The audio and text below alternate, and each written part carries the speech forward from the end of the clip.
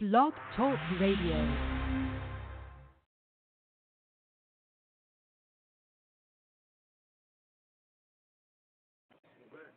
We're back. I hope we're back. Difficulties. So you guys stand by, and hopefully we can. Okay. Yes, Lord.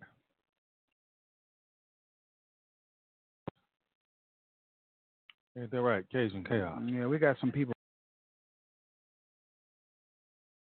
Let's see. Let me check myself. So.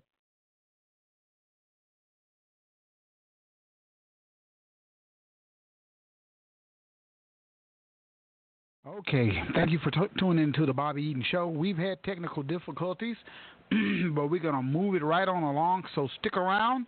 I'm going to come right back to you. You're on the show. All right, great.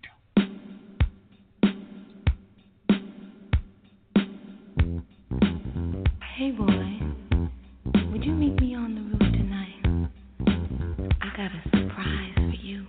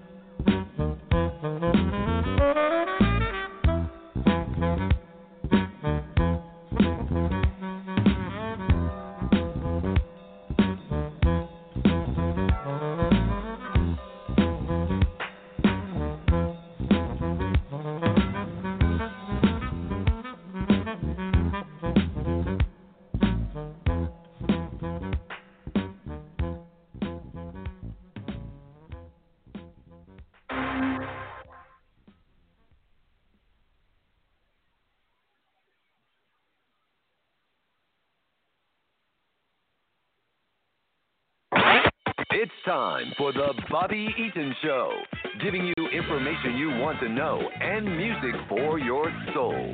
It's the Bobby Eaton Show.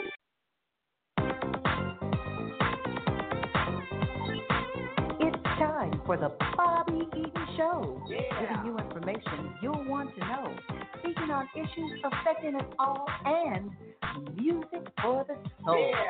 It's the Bobby Eaton Show. It's the Bobby Eaton Show.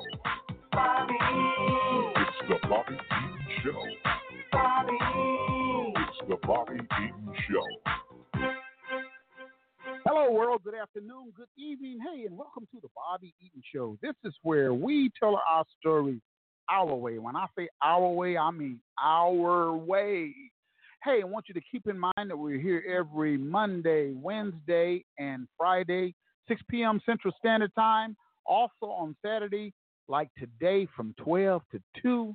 And boy, do we have a great show with going on today. We're going to be talking about African American history and African culture and some of the myths.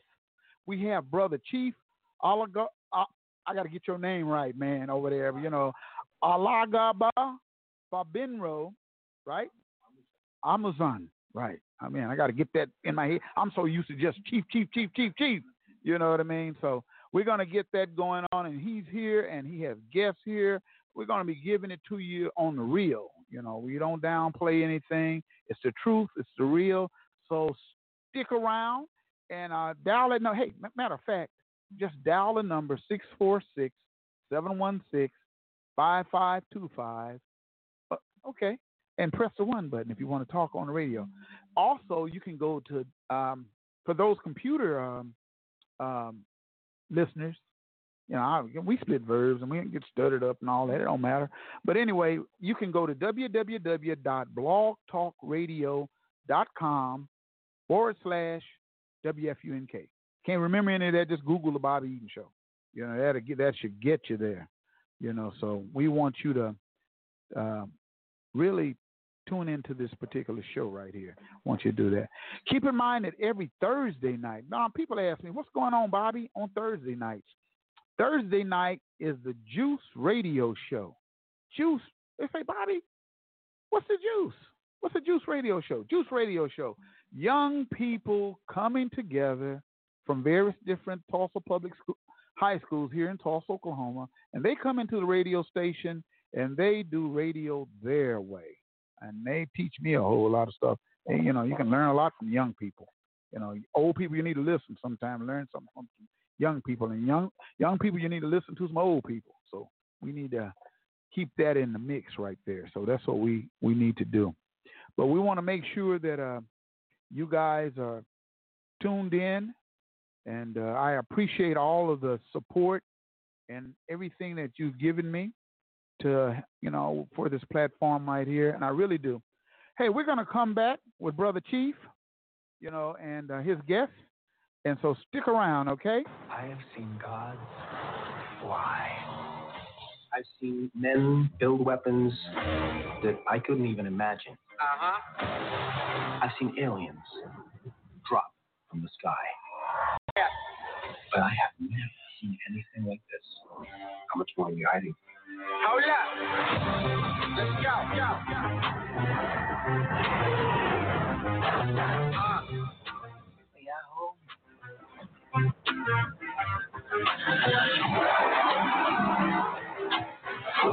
Lifetime, this is your time.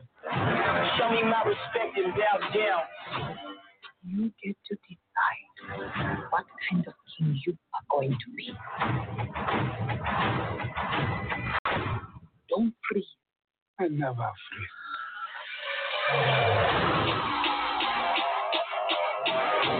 The revolution will not be televised. Show me my respect and bow down. We own ya. We only get started now. Cause we own ya. You gotta think they know me now. Cause we own ya. You are not my homie now. Cause we own ya. I waited my entire life for this. The world's gonna start over. I'ma burn it all. What happens now determines what happens to the rest of the world.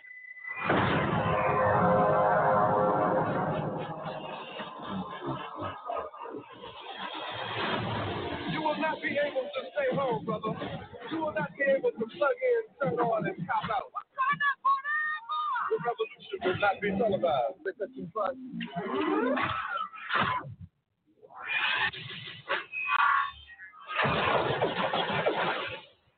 The revolution will be live.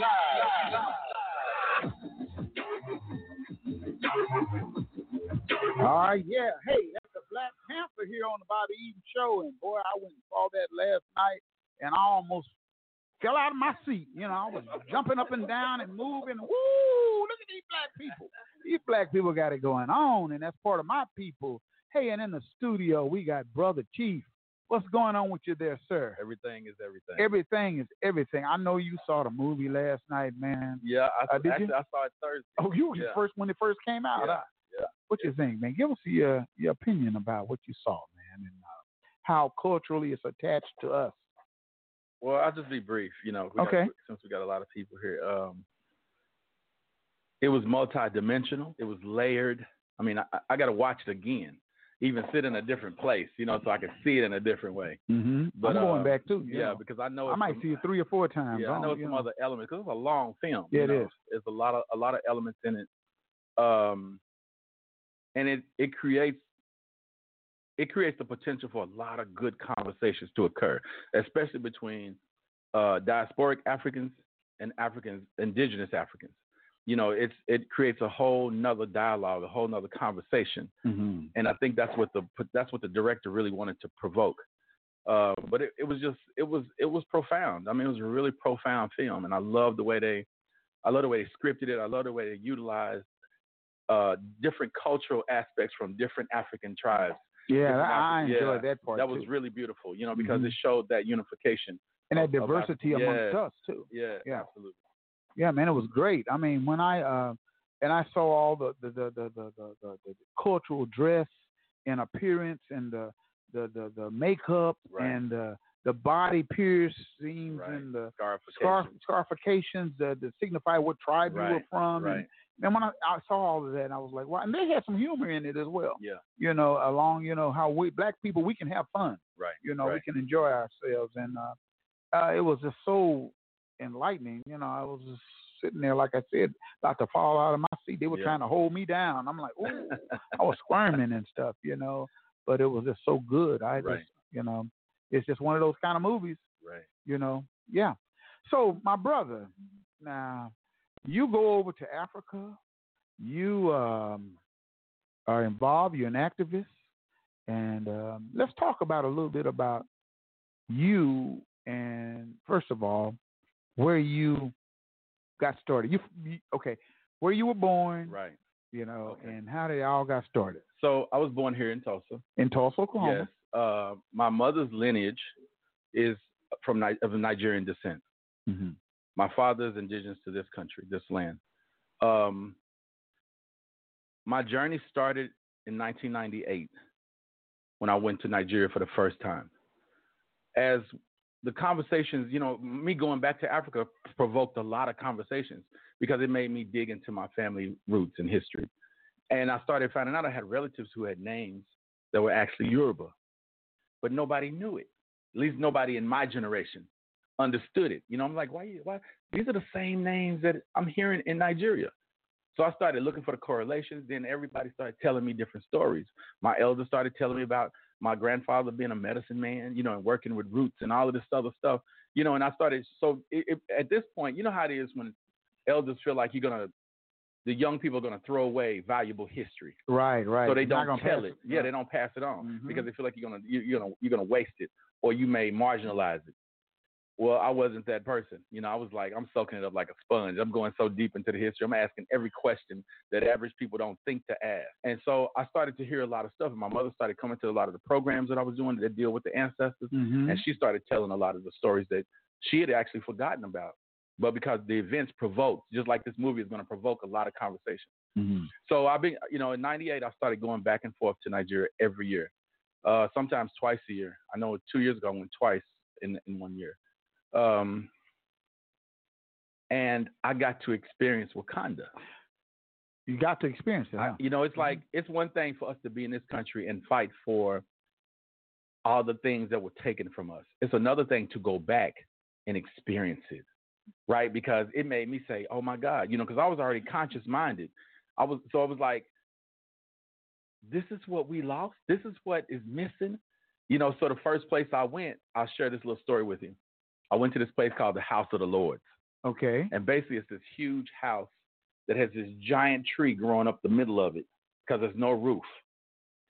And this is where all of the high chiefs and high priests and elders and all these people come to meet to have serious meetings or to deal with societal issues and things like that. Well, they got this huge drum that sits in the corner. I mean, it's enormous. Mm-hmm. And this old man, he's built like Bruce Lee, comes in with this fabric wrapped around his waist, and he got these big sticks in his hand. Mm-hmm. He hit this drum and it sounded like, ooh. And I'm sitting there with a group of warriors called Baloguns. Mm-hmm. And Balogun is like a general. So I'm sitting with these generals and these spiritual soldiers, right? And I'm about to cry. They can see it on me. Mm-hmm. They said, Wale, do not drop a tear in this space. Do not do it. Right? Because Because they don't understand what I'm feeling at this point. Mm-hmm. But they know that something is happening to me because I'm not from there. But I went through my rites of passage. I went through initiation rites so that I could be in that place. That's the only reason I have permission. That's the only way to you be there. Get in there, right? Okay. When I went and that brother played that drum and they started dancing around that tree. That did it, huh? So when I saw that movie, all I could think about was that moment when I went into the House of the Lords. Wow. The house of those, what they call Ogboni House, right? Which is a deep, like a secret society. Mm-hmm. And so it was like, that was the beginning. That was literally the beginning of that journey. That's how my journey started in Nigeria. What year was that? When 98. In 98. Yeah. And from there, you stayed over there for a little while. How long were you over there? Anywhere from 2 weeks to a month. 2 weeks to a month. Each time. So you took in all of this cultural, finding out who you are. I was so hungry. Let me tell you how hungry I was to be reacquainted with our homeland. I was so hungry, I actually acquired malaria. Oh, right? You did? Because I said, I want to try every food. I want to go to every place. I want to experience everything as much as I can while I'm here. And you got malaria. Yeah. Huh? Wow. But the beautiful thing about it, what? It was gone in a couple of days. That's right. I got it one other time. It came here and I was sick for 2 weeks. Yeah. Up here, huh? Yeah. But it was just it was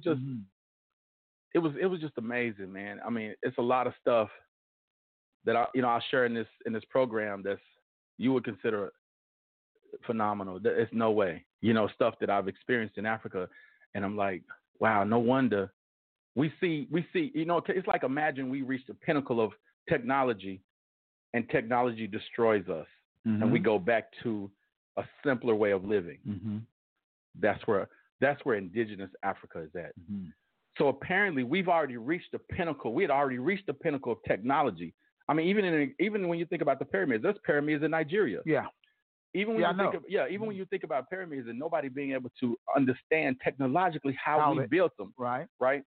Which that informs you that there was a time period when we were at our peak of technology, and the decimation of that took us back to another place. Just think about Black Wall Street. Mm-hmm.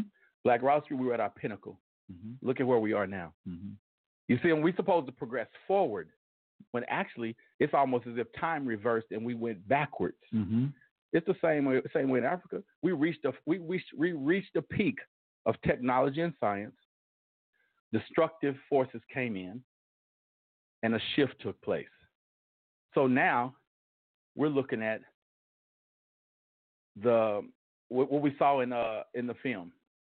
What the king was trying to prevent. If we go to war with the whole world is coming after us. Mm-hmm. Well, the whole world came after Africa.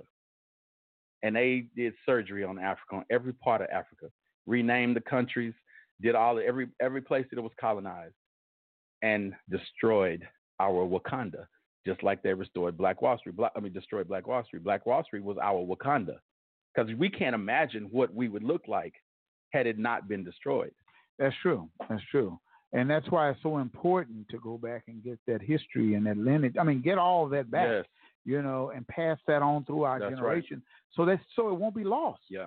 You know, and that's the struggle I think we got going on.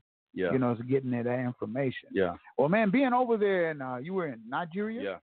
And you got a chance to go through the villages and go cities, the villages, everywhere. And the thing about it is, this is what gets me about the way media portrays over here, right? Countries in Africa. Because when you see certain commercials and stuff like that, you always see the children with flies on them and stuff and broke down. You never see the beauty. They never project the beauty of Africa. That's right. You know, as far as its economic development is concerned. You never see that. I'll tell you a story about that. One year I was in Africa and I was meeting with the Minister of Culture, and he said, you have to be careful of supporting aid or Western aid to the to Africa. Mm-hmm. He said those are incentive programs for corruption, but people don't understand it. He said, I'll give you an example. There was an area in northern Nigeria where they wanted to preserve a particular species of animals. Well, what they did is they got aid for that, and they took over 800 acres of land, relocated the people who lived in that area, who had no knowledge of the region further north, which is more desert. Mm-hmm. So they pretty much you either acclimate with the people who are already there if they're accepting of you, or because so you find, just like you see the images in Africa, and you see people in Africa. So how do you live in Africa and starve, and you are the most industrious? You understand the plant life, you understand everything else. The only way that happens is when you're relocated to a place you don't know. Mm-hmm. It's like taking somebody from the deep south and having them live in Canada. Right. You're not going to survive because the stuff you used to growing in Canada in the deep south won't grow in Canada. You got to relearn climate. You got to relearn the plant life. You got to relearn the animal life so that you can survive just on a basic human level. That's what happens to human beings. So they take that funding, but they really take it so that they can acquire land. Well, that's what they want, of course, mm-hmm. right? And that money comes in. Everything is about incentive. The United States does the same thing. Incentive programs. You create incentive programs, which are actually corruption programs, because nobody has to monitor incentive programs. That's true. That's so true. Wow. Yeah. Wow. And we need to be aware of that. Yeah. Because a lot of us don't know. No. You know, a lot of people don't know, and they just be giving hundreds of dollars. Oh, I'm going to send this and I'm going to send that. You know, it's kind of like giving to the Red Cross and stuff like that. They got those programs where 80% of that money don't even go towards where it's supposed to go. You know, and things like that. Well, look here. Let's introduce some of our guests, man, who we got right here in the studio. We've got a beautiful family and stuff like that. So go ahead. All right. To my right, I have Ifa Sheun. How you doing? My daughter. Oh, I'm good. You good? You good? Yeah. Then I have Orisha B. Most people know her or a lot of people know her as Christy Williams or Oyin. Yeah. Yes. And then I have my daughter, Ajay Olufemi. Hey. Yes. She's one of the youngest chiefs of our society. Okay, great. I see you going around. You're taking your tribal queens with you. Yes. You know, and making things happen, man. You know, you're a brother, man, who's in our community. Who one of the very few brothers that I know that really know a lot of African culture. Yeah. Who were born right here in the United States, but you know the culture, and you're constantly always schooling. Yeah. You know, it's like we're going to get you a school, man, a building or something, man, some kind of area where people can come and talk to Chief. You know what I mean? Now, tell everybody your African name. Okay. So. Because people have been asking me, they stumble sometimes, you know what I mean? And I'm like, okay, man, hold on. You say it. Tell our audience your African name. Yeah. And I'm kind of conflicted. You conflicted? No, I'm gonna tell it because I go to a lot of places and most Oyimbo or white people say. Well, all we know is his name is Chief. We don't really know his name, but we know his name is Chief. And I like it that way. You might not want to say it then. No, I didn't advertise it. My title is Alagba. Alagba. I got that part. And also Babalawo. So I have two titles. Mm-hmm. All right. My Ifa name, my birth name, my lineage name is Egunwale Fagbenro Amushan. Right? Mm-hmm. My name is also Ifalodun. So when you go through certain rites in Africa, let's say me and you belong to the same organization. Okay. All right. And they say, your name, Bobby's name is Ayo. I got plantation names. Yeah. So no, I'm just saying. okay, We go into that. I got one of those too. Yeah. Okay. So listen, when we go into a place, we all part of the same organization. And I introduce you. And I say, this is Ayo. They know your name means happiness, joy. Okay. Right? That means don't bring him no mess. Don't bring him no drama in his he's life. About happiness and he's joy. about happiness and joy. Right? His life, he is born to be happy. Right? Yeah. So because people in the group know your name, they're less inclined to deal with you in a certain way. Because if you're unhappy, you can make everybody's life miserable. Right? Gotcha. Okay, my name is Ifalodun. So when I go home and during certain festivals, and they say, Kini Orukore, what's your name? Aruko Mini Ifalodun. My name is Ifalodun. Right? That means born during the Ifa festival, born during the spirit of destiny. Right? The festival for the spirit of destiny. So they know that I was born during a very special time, a sacred time. Right. So you get some preferential treatment. Okay. Right? Yeah. Like her name, Olufemi. You hear her name, you say, that's one who was cared for by God. God said, I'm going to personally make sure she go to earth and do great things. Right? Then you have Orisha B. Christy. Orisha B, born of the Orisha, born of the forces of nature. I hear that too. Right? That means she can go anywhere, everywhere. Orisha B. Yeah, she can bring. And people be saying Orissa B. No, it's Orisha. Orisha B. Yeah, Orisha B. Yeah. Which means Oris B. You know what I mean? I hear that too. Right. Yeah. So like in Africa, they would just say B. All right, but Orisha B, born. That's somebody born by the forces of nature. That means she can bring a storm. She can bring calming waters. Right. She can bring a tornado. Right. She can bring a hailstorm. She can bring the rain. She can bring a monsoon. Yeah. It's all about her mood. Yeah, right. You know, them Gemini, they got two personalities. But anyway. Yeah, I'm a Gemini, so I know. See, so you can bring up, and you have Ifasheun. Tell them what your name means. Yeah. Tell us what your names mean. Okay. So Ifasheun means I thank Ifa. I thank Ifa. I thank Ifa. Ifa literally means God consciousness. Ifa. Right. So I thank the consciousness of God. Right. So we have so names have extremely big meaning in African culture. Because when you're in a social setting and people say, so my first name given to me in Africa was Egunwale. That's the ancestor who has returned home. So when I come into the village and we go to the compound, they're like, Egunwale. Everybody's dancing. Right. Waleo. You know, it's a celebration because they know that I've reincarnated as an ancestor who came back home to Africa. Right? Because, you got that myth. And I call it a myth because we create division. Yeah, we do. We make a choice to create division. I'm a firm believer of that. We make a choice to create division or unity. So when I go home, because I hear people say, well, Africans don't call themselves Africans. Yes, they do. Have you been home? Right? The distinction people do not understand. We were enslaved. They were colonized. But people underestimate what it means to be colonized. Like in the film when the girl said, colonizer. Colonizer. Everybody started laughing. Yeah, right. So that's real. Yeah. But it's something that, just like how we kind of forget that we were enslaved and that we still suffer from some of the damages of enslavement, Africa, it's the same way with Africans. Because when I think it was my second year to Africa, I went to the bank because I had to get some documents taken care of so I could get a certificate of ethnicity and some other things. Went to the bank. And the brother there, he went to Harvard in the U.S., came back, took his skills back to Africa. He said, why Nigeria? Why you pick this place? And I'm trying to explain to him, this is my roots. This is where I come from. I said, why would you not pick? Do you understand how rich the heritage is here? So I started naming some of the sacred places in the country. He didn't have a clue. In his own country, what he was, and it didn't surprise me. It's kind of like Tulsa and Black Wall Street, huh? Worse than that. Some of them don't have a clue. It's like Native Americans. Yeah, like not who even don't know. Who don't know, right? Who don't have a clue how to speak the language, or people who call themselves Moors. They don't know how to ask them more if they know how to speak indigenous language. Yeah, you see what I'm saying? You identify what tribe you think you belong to, but that's the process of colonization. That's the damage of colonization. Yeah. You know, so you deal with some of that. But the beautiful thing about that relationship we developed, the bank, they had the bank, the head of the bank, give them a car, come get us and take. And we took them on a tour, and they all never been around to see.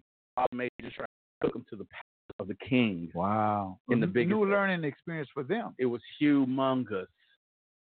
You know what I'm saying? It was mind blowing. For me, it was the greatest experience ever because I never thought I would get to go to those places. So we went to all the sacred temples and all the palaces. I got my book signed by the king, you know, all of this stuff.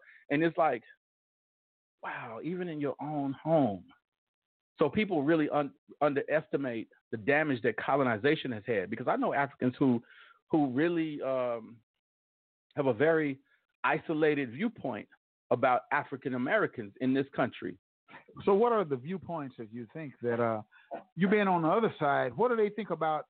Because, you know, I've heard this division, you know, amongst Africans born and raised and living in Africa.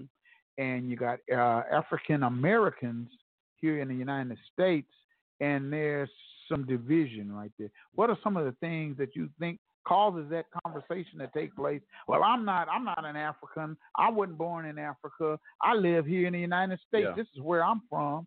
And then I've spoken to some Africans in the United States who say, you're not full-blood African. Right. You're not, you know, you look at me and they say, woo, man, master got to your grandma. You know what I mean? So I'm just saying, you know, what are some of those type of, why do you think it's like that? Well, like we said, we talked about myths. So let me start from the continent and come this way. Okay.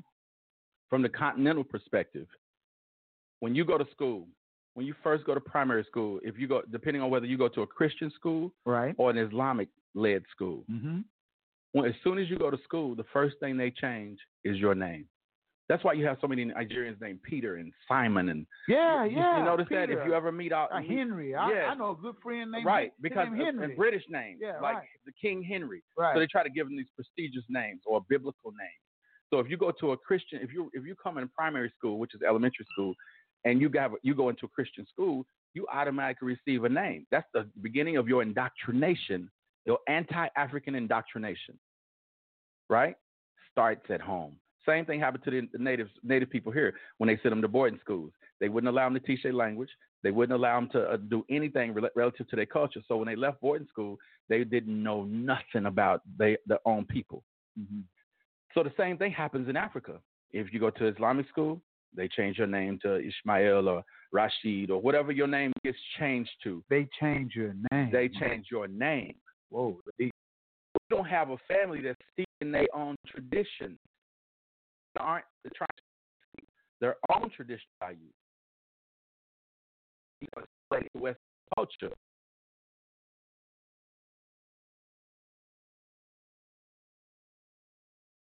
Because most of them, I'm going to go to the United States. The only way I can succeed in doing that is by changing my identity. So the happens early, right? And then you think of this television is the enemy to Africa, both here and there. Because I'm telling you now, the first time I had a African brother say to me, "Hey, what's up, nigga?" It messed me. Ooh. I was at the airport trying to get a ride. You know, hey, what's up, my nigga? You know, I'm wearing my militant colors. You a rapper. I realized, I said, do you know what that means? He said, it means you're my friend. Because when they see us utilizing that on the screen, it looks like endurance. Right. So they have to concept to the word itself. They just assume that this is our psyche. Something that they don't really hear. Screen. Unless it's just on the screen. Right. Or music. They don't talk like that. Exactly. Right? Or music. You don't have words. You can translate to that. It's image that and on us, you know, it affects. There's no separate That's true. You know, it's extremely damaging. Very much so. You know, so when you, for example, people, or you American, you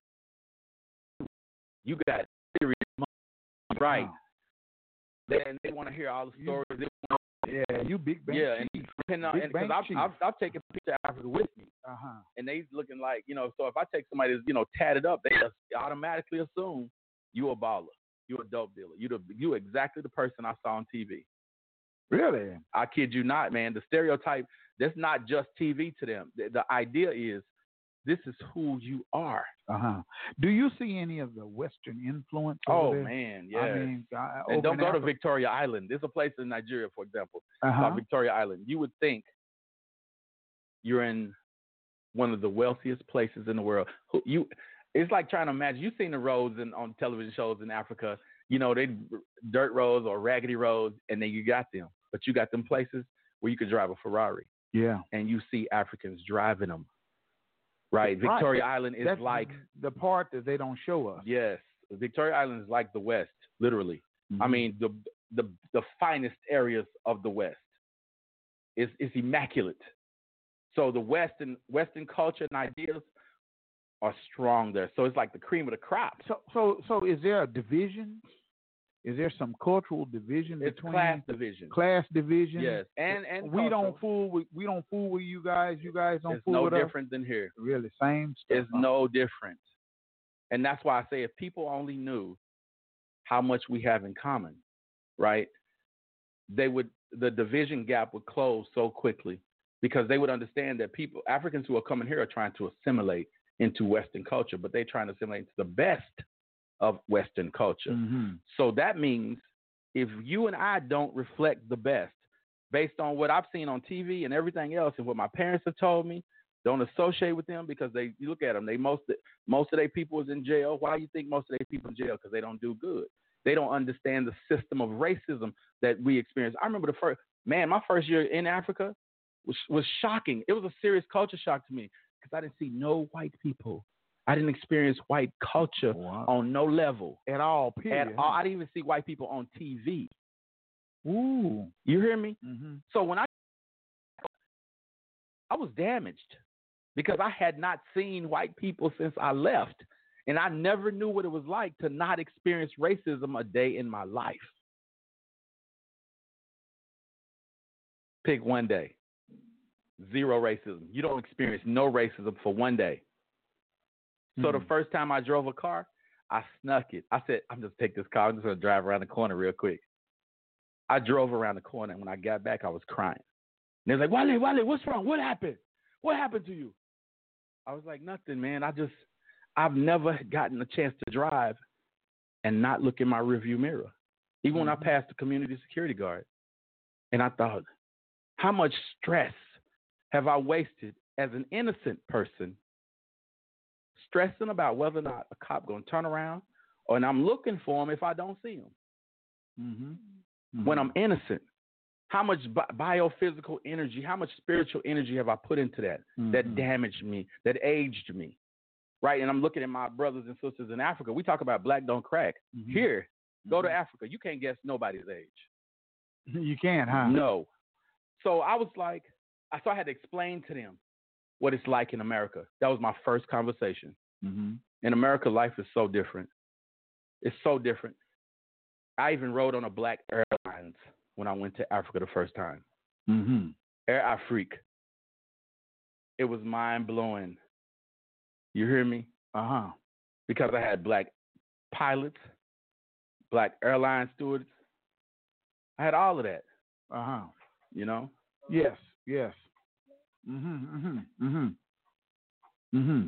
So yeah, it was real shocking. Yes. It was very shocking. Very shocking. Yeah. Right, great. It was very shocking. Very shocking. So, you know, it's a lot to think about. So we're going to take a break? Well, keep on. All right.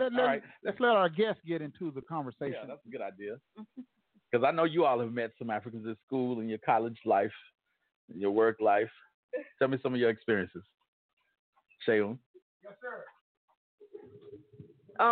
Just in general, like my experience with Yeah, just what have your experience has been like? Well, yeah, when I went to TCC, there's actually quite a few Nigerian students there, and they're excited. Most of them are going to school, to be able to get their degree, and then most of them send money back to their families. So that was one of the things that was like really surprising to me, is that like their connection and tie to their family, like they don't abandon who they are or where they're from. Like everything that they do here is for their family, and that's very different, I think, culturally than like how we are here in America. I think it's some similarity because when you think about Western culture, Black people are the only people who do family reunions. Oh, that's true. You see what I'm saying? And people don't think about that, because I've spent a lot of time trying to show people how much we have in common with African culture, and that in itself is African culture, because people understand if you break ties to your roots, what are you connected to? Which is why we're dealing with so much family damage, because whose name do you carry and all of this kind of stuff. What's your legacy? So that family idea is really important to African people, regardless of where we are. It's all about family, right? Yeah, it really is. That's what it's all about. So culturally over there in Africa, do they? I'm pretty sure they have. You have to go through tribal initiations, right? Well, is that it's not most tribes? Is that what it is? Yeah, I wouldn't even say tribe. It's your ethnic group. Ethnic group. Yeah, and you have. I mean, for example, our ethnic group is Yoruba, and Yoruba have so many different dialects in one culture alone, right? And because you have Hausa, you have Fulani, the Igbo, the Yoruba. All of them are the ethnic groups that exist in Nigeria. What's labeled as Nigeria now. So it's extremely diverse. So somebody in the northern region may not understand somebody's language in the southern region because the dialect is so different. Yeah. Just like going way up north and then going way to the south, Louisiana. Right. Somebody from Louisiana trying to talk to somebody in Detroit. Yeah, like Yeah, I've done that. Yeah, it's gonna be and we're like, what did he say? right. What did he just say? What's the matter for you, man? What you gonna make? What we gonna make? We gonna make groceries, man. I'm like, okay, yeah. I understand. Trust me. Yeah, so you got a lot of dialectic differences, but other than that, universally, the cultural aspects of family life, spirituality, all of those things are pretty universal. It's like even when I went, I expected, because I know the battles and arguments here. We have conflict. You have the conscious brothers in conflict at odds with the Christian brothers, and the Christian brothers at odds with the Muslim brothers, and everybody fighting and debating over who's right and all of that. Right.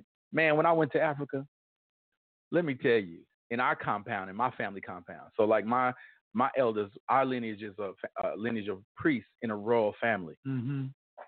When sunset hit, you got the Christian ministers coming to the compound. You got the imams coming to the compound, and everybody sitting together talking and discussing social dynamics and social issues. All of this stuff, as if they don't even have any real other real differences. In fact, one brother told me, he said, well, I only go to church because it's the social thing to do. The social thing. Yeah, it's like going to the club. And I was like, this is crazy, man. Yeah, right. And that's, crazy. So it's a really weird dynamic. And then when I meet staunch Christians, like, because I met quite a few professors. Right. And when I tell them, I say, what's your name? I say, my name is Egunwale Amusha. They know exactly what my entire name means. And they're like, okay, my family is from Usheshe, right? That means they practice traditional spirituality, the traditional practices. They want to brag now because I'm not just an American now. Right. I'm actually somebody who is steeped in the culture. Exactly. So when you hear Africans say, you not African. Right. They're not really talking about blood.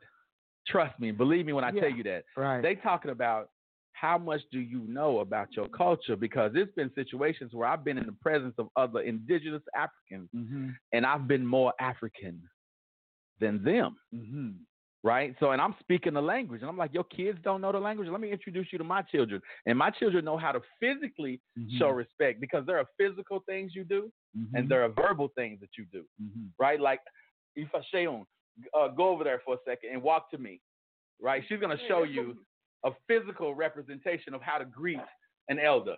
Okay. Okay, she's walking in the house. All right, I'm gonna say, all right, Kabo, welcome. I said, Kasson. So you see what just happened here? What just happened? What did I just experience right there? So you see how that was a greeting. That's right. But you see the physical thing she did. She bent over and touched the ground. That's an honorific symbol of saying, oh, teach me. I honor the ground that you walk on. Every child knows to do that in Yoruba culture. If they don't, it's because they have been successfully brainwashed by colonizers. But they will tell you your child is well-mannered because you know how to physically greet and verbally greet. She just said, Kasson, good afternoon, Baba. Good afternoon, Father. You heard that in the Panther. Baba. Baba is Yoruba. It's even used in India. Baba means father. So you have these dynamics. You have these cultural things that happen that help us sustain our identity. Right? Because when you have your own identity, why you think these white folks mad at Mexicans? Because they can't stand the fact that they speak their own language. And they can't do anything about it. And they understand language is power. Yeah, it is. Real power. That's why I tell my kids, when we get in spaces where we need to talk to ourselves about a particular situation, speak Yoruba. Don't speak no other language. Speak Yoruba. So even when my kids went to McLean, my older boys, I said, when you go to school, you teach them your language. Speak your language. So you got your kids hollering down the hallway, Bio, shot. You know what I'm saying? They saying all kind of stuff. And the teacher's like, what are they talking about? Right? So, because I wanted them to infuse their ideas into their social system so that you can empower kids. Because kids, when you give kids a sense of power and something that actually belongs to them, right? That's why you think gangs do what they do. Create their own code languages and own sign languages because they understand language is power. When you can communicate amongst your own, that's empowering. But you take a people's language away from them. Then you know, I control the circumference of your thinking. And that's what happened here in America. Yes. They took the language away from us and just kind of almost like took a eraser and took the brain and opened it up and just started erasing. Well, it wasn't easily done. Yeah. You know, because if you study the history of enslavement in the Caribbean, for example, because most people don't understand that there were rarely Africans who came directly here. Many of them went to the Caribbean islands in South America and different places like that because those were slave breaking grounds. So your tongue would get cut out to teach people to not speak the language because they understood these people can speak and talk to each other. Then they banned drumming. Right? That was signals. That's right. Because you could communicate with drums. Even in Yoruba land, we don't have, like the drums I brought in, those are mainly West African, like Ghana, Senegal, places like that. But in Yoruba land, for example, you have a talking drum that you hold under your arm and you have the ropes and you squeeze it. Yeah. It's speaking the language. Right. You see what I'm saying? Right. So it's speaking the language, and they understood these people are able to do what they do and able to mess us up because they got their coding, they got a language going on, something going on that's allowing them to communicate with each other. So that's why they had to break them there. Then you bring them here. Right. Break them there and then bring them here. Now that we're here, which we are here, and a lot of us are more educated in culture than others. I mean, you see that all the time. Yeah. And some people are still sleeping. They're out here and don't want to even know, but we got to keep continuing to spread that knowledge and that information. And then maybe they'll wake up one day, because, for me, I'm not a Christian, I'm not a Christian, I don't do that no more, I did it before. Right. And I discovered the untruths about it. And that's only through research and studying. Right. And whoa, wait a minute, because I lived overseas for a little while. Right. And looking back at the United States from a distance, my eyes start opening up, and I start seeing things that I was taught that's so untrue. And I said, wow. I mean, I was over there when Obama first got elected. You know what I mean? I did what they call an absentee ballot. Yeah. And I'm over there in other countries and stuff, and I'm saying to myself, man, this is just not right. Right. And I ran into some brothers from Africa while I'm on the other side who started kind of educating me about, look, Mr. Bobby, you they point their fingers like, look, all that falseness and all that fakeness that's going on. And they were trying to be true to where they was. And one brother, I was real close to him. His name was Henry, and he was from Nigeria. Right. And he said, he was telling me about just some of the things that you're telling me right now. And I said, yeah, man, wow, I didn't know this.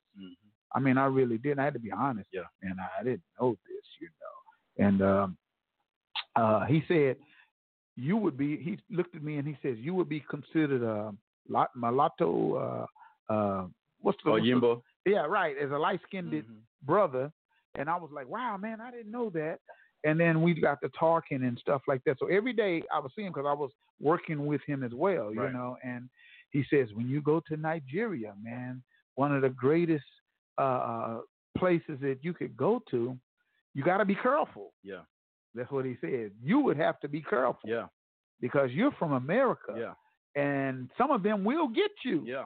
You know what I mean? And I said to myself, what you mean will get me? He said, brother, you just got to be careful. Yeah. Who you hang with and who you're with. Right. Because everybody's over there don't have your back. Yeah.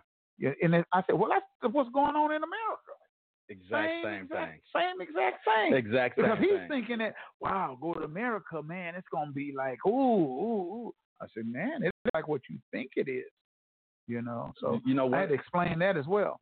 They talk about, I remember getting a lot of, in my travels where people talk about scam alerts and things like right, that. Right. I just be like, really? Yeah. Cafes and all that. This is what I know. Yeah. Those scams, the technology, the ideas don't originate in Africa. Yeah.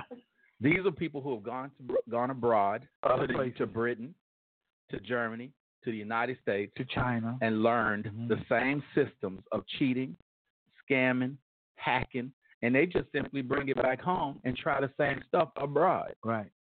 They just took what was going on in other parts of the world and did it where they are. If you take a community that suffers economically because of corruption, right? Look at our community. Africans who come here say, how in the world is it possible that you can be in America and North Tulsa does not reflect the image of South Tulsa? How is that possible? And you say, this is a free and fair and just country. So when an African asks me that, I say, you should have thought about that before you came here.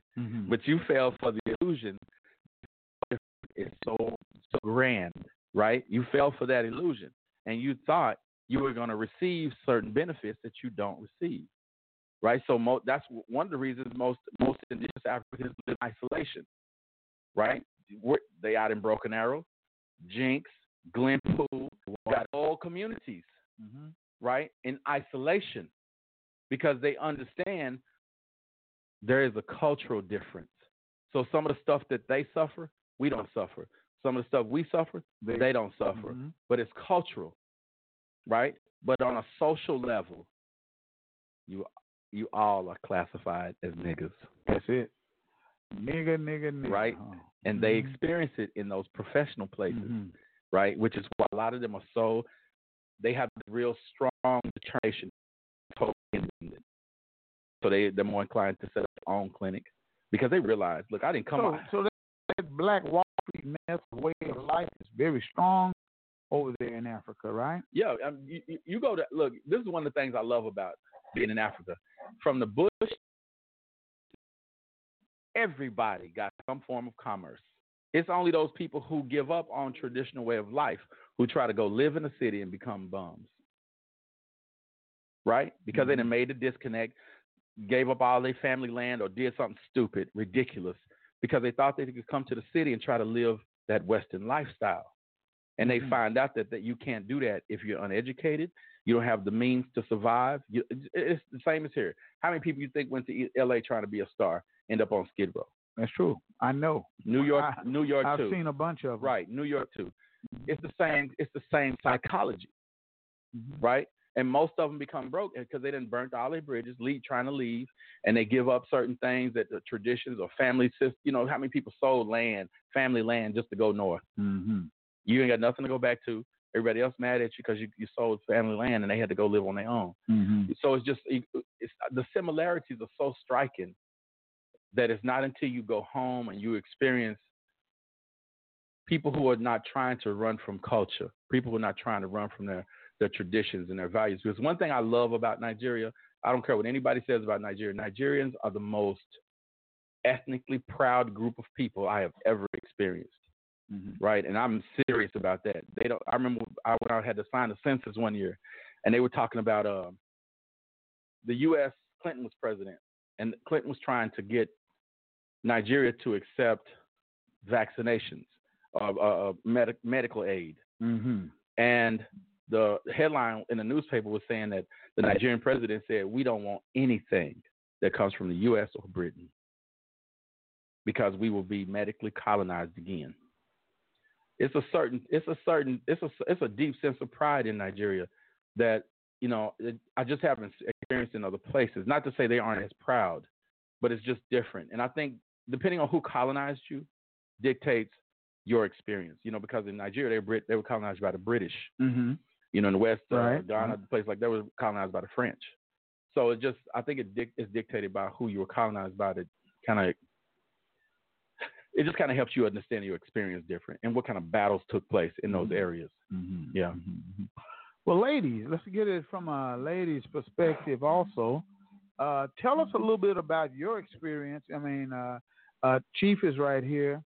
So just Chrissy, y'all get in on the conversation. How do you feel and how have you become awakened? I'm going to say, well, is that the word I want to use? Awakened, woke, reconnected with roots, and where did it start? Well, for me, it actually started with my father.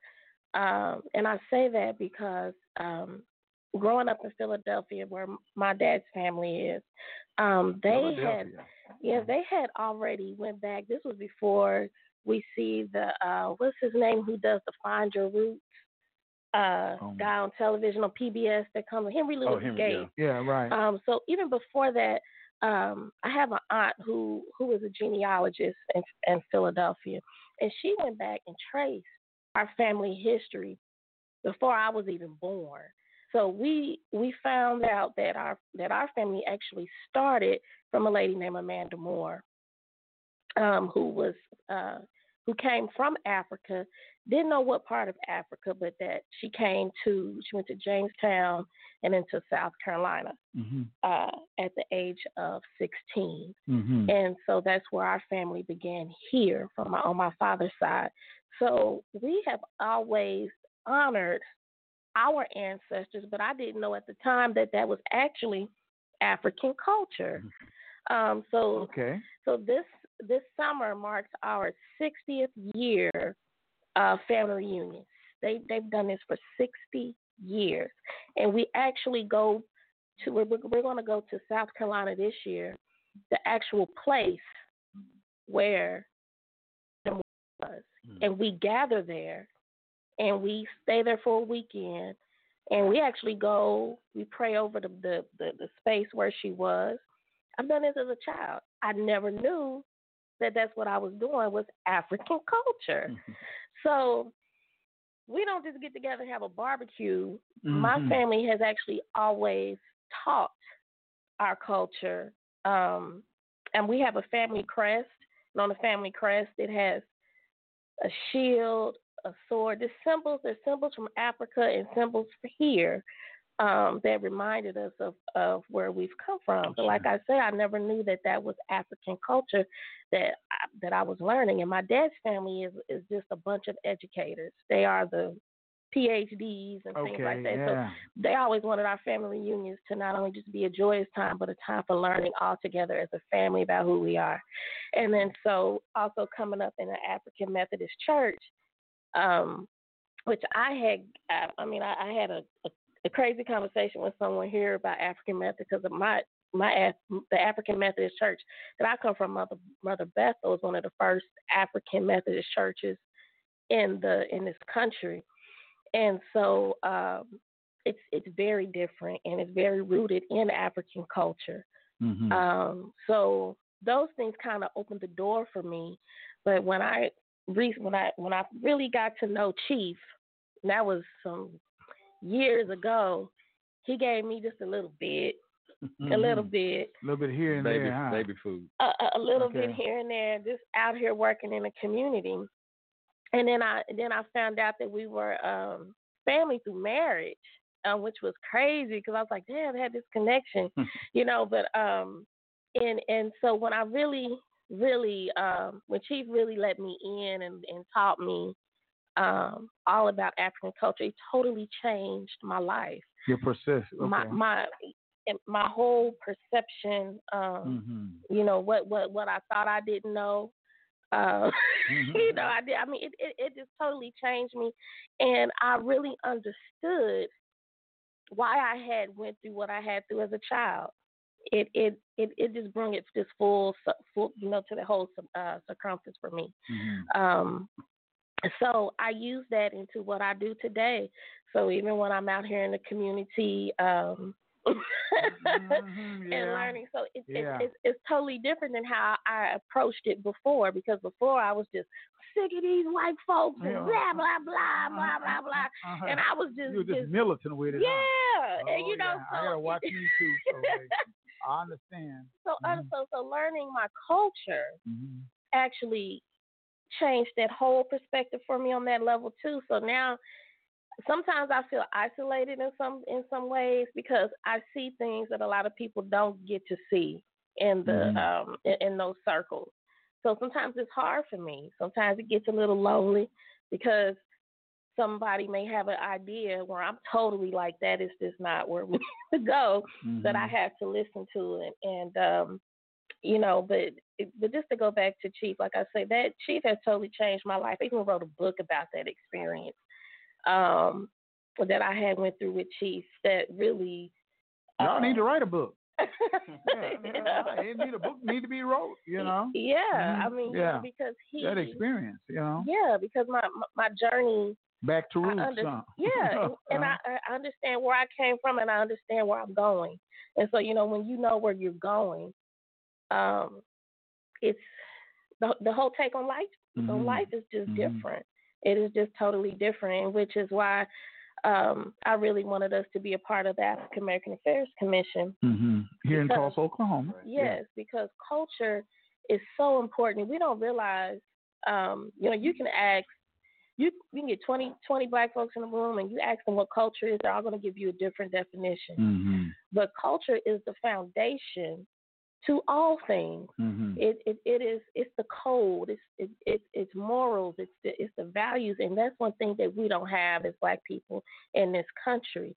So to me, we can sit here all day and talk about economic development, talk about healthcare, talk about community development, jobs, the whole nine. But if we don't know who we are, if you don't have that culture, it's like a house with no walls.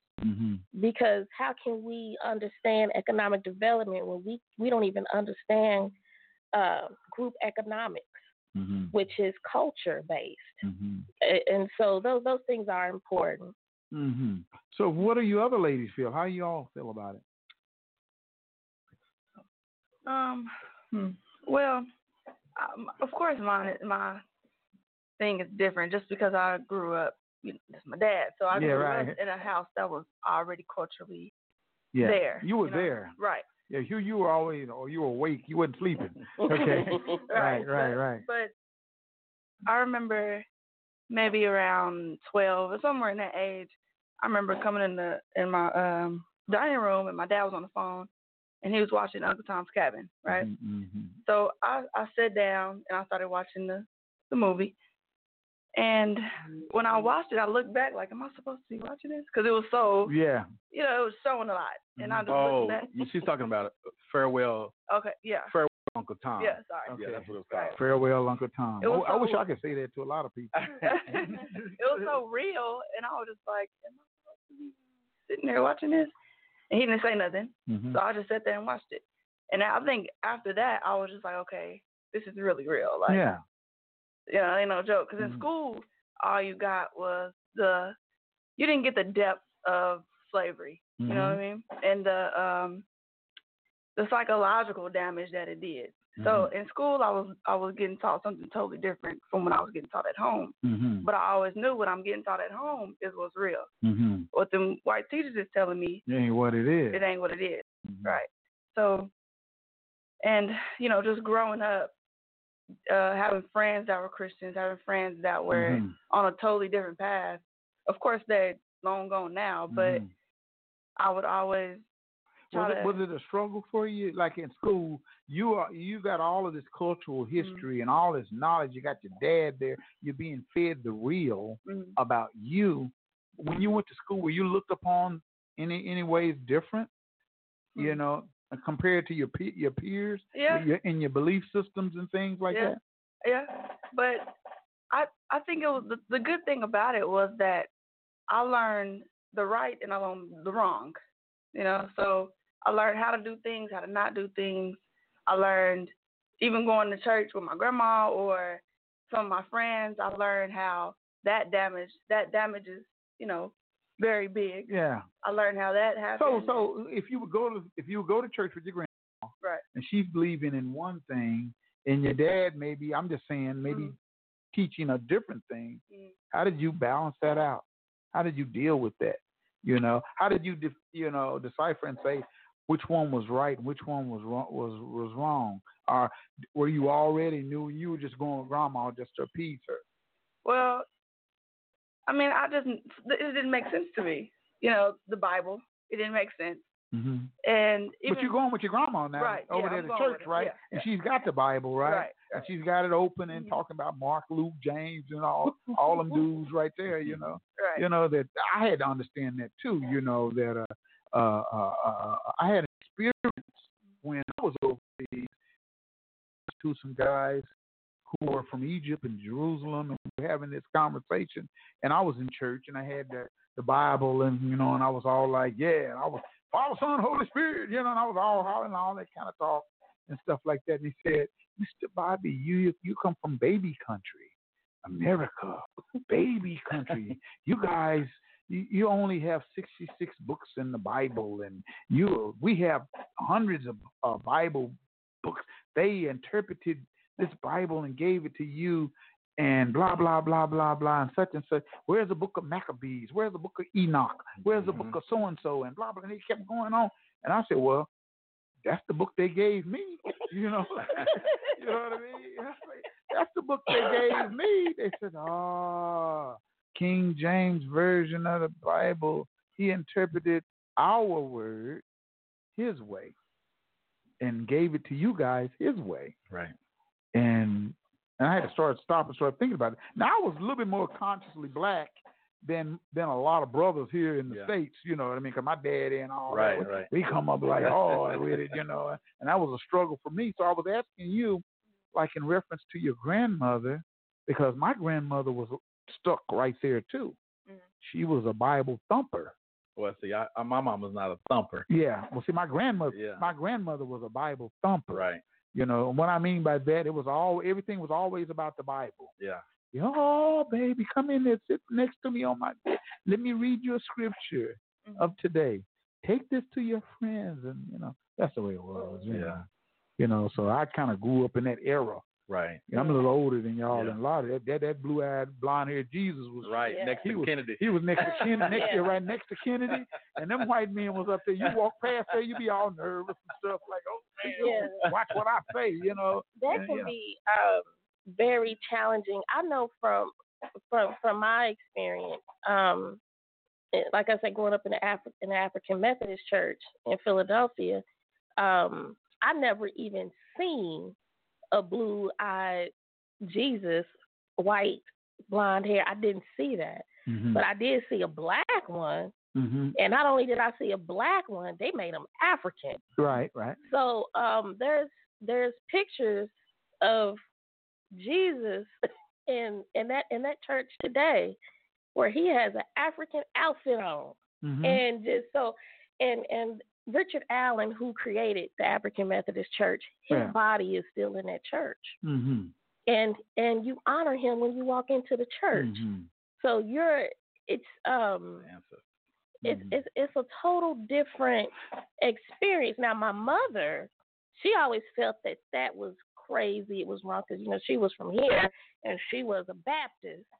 So she always felt that was the wrong way to display teach, Jesus, huh? And it was blasphemy. But my father was like, look, if we're gonna do this, my kids, and we coming up in African Methodist, and she followed his lead, but she always still felt like this is just not the right way. It's not the right way. So, and even in my adult life, with my mother, going to her church here. It's totally different. Now, I still respect people who do have different, spiritual experiences, I should say, or beliefs. And when you really look at it all, sometimes you can look at it and say, that's African, especially when you see them, and when you look at not from a biblical sense, but from a spiritual sense. There you go. From the drums. From the dancing, they don't get that connection of it. And so a good thing was like last night, I went to the Out of Africa event. It's a great event, and they're really bringing awareness to Alzheimer's. That's where the proceeds went to, because 70% of African Americans today have Alzheimer's. And so there was nothing African about it, though, and it was so crazy because the only part that was really, I don't want to say African, but close to it, was an Indian woman who got up and spoke, and she did a prayer in her dialect, and I can't remember what it was called, but she said she's not a singer, but you have to say this piece in song, and then she explained what it meant, and it was a prayer saying that, we, it was about love and just blessing everyone and sending them home safe, like what we do, but it was just that way. And so when she said, in India, and I forgot the thing, what it is that they pray to, but it's the elephant with the trunk that goes up. And those Christians almost choked when she said that they prayed to the elephant with his trunk going up. And she said, but what that means is they ask God to remove obstacles. The trunk is to remove obstacles out of their way. And those Christians look like, like idolatry, blasphemy. But it meant, but the trunk represented a different part of God. And you know how we talk how God has different representations. That they thought, oh my God, but you can never. So those experiences for me are different, and also because I feel like I can sit in a space with Christians and I can appreciate some of the songs. I can appreciate the prayers, and just out of respect I do that, but I don't get up and just be like, oh. So something in Christian, the most judgmental. Well, you know what? I was in church, and I did a good 14 years of ministry. And I was all in the church, had keys to the church, all of that to the church. And I'm thinking about my grandma and her teachings and, the Lord this and the Lord that and all of that. And then on the other half, my dad is in my head, that part. So I got split decisions going on, you know what I mean? In my walk. And sometimes when we're sleeping, we just don't have a conscious mind to really receive the truth, and we won't go and investigate. Investigation, of the truth. You know what I mean? We won't do that. And when we don't do that, then we get set in a certain mindset. Mm-hmm. You know, we're in that certain mindset, and we're only going by what our elders have taught us, and that's it. We're not going to go astray to that belief system. Right. And I had to find out a lot of it is taught and it's tradition, and it's hogwash and a bunch of brainwashing and just a bunch of nonsense, the foolishness and ignorance. You know what I mean? And I had to understand that. And once I understood that, I gave the keys back. You know, and I started pushing away from all of that, trying to get my brain, you know, unwashed of all of this foolishness and truths. And once I started doing that, I started seeing I was able to start seeing me grow as being real, being around people like yourselves, getting the knowledge, the true knowledge that you need to make yourself a better person. Now I look at it like, wow, man, that's why I say I'm not a Christian. You know, that Christianity stuff don't work for me.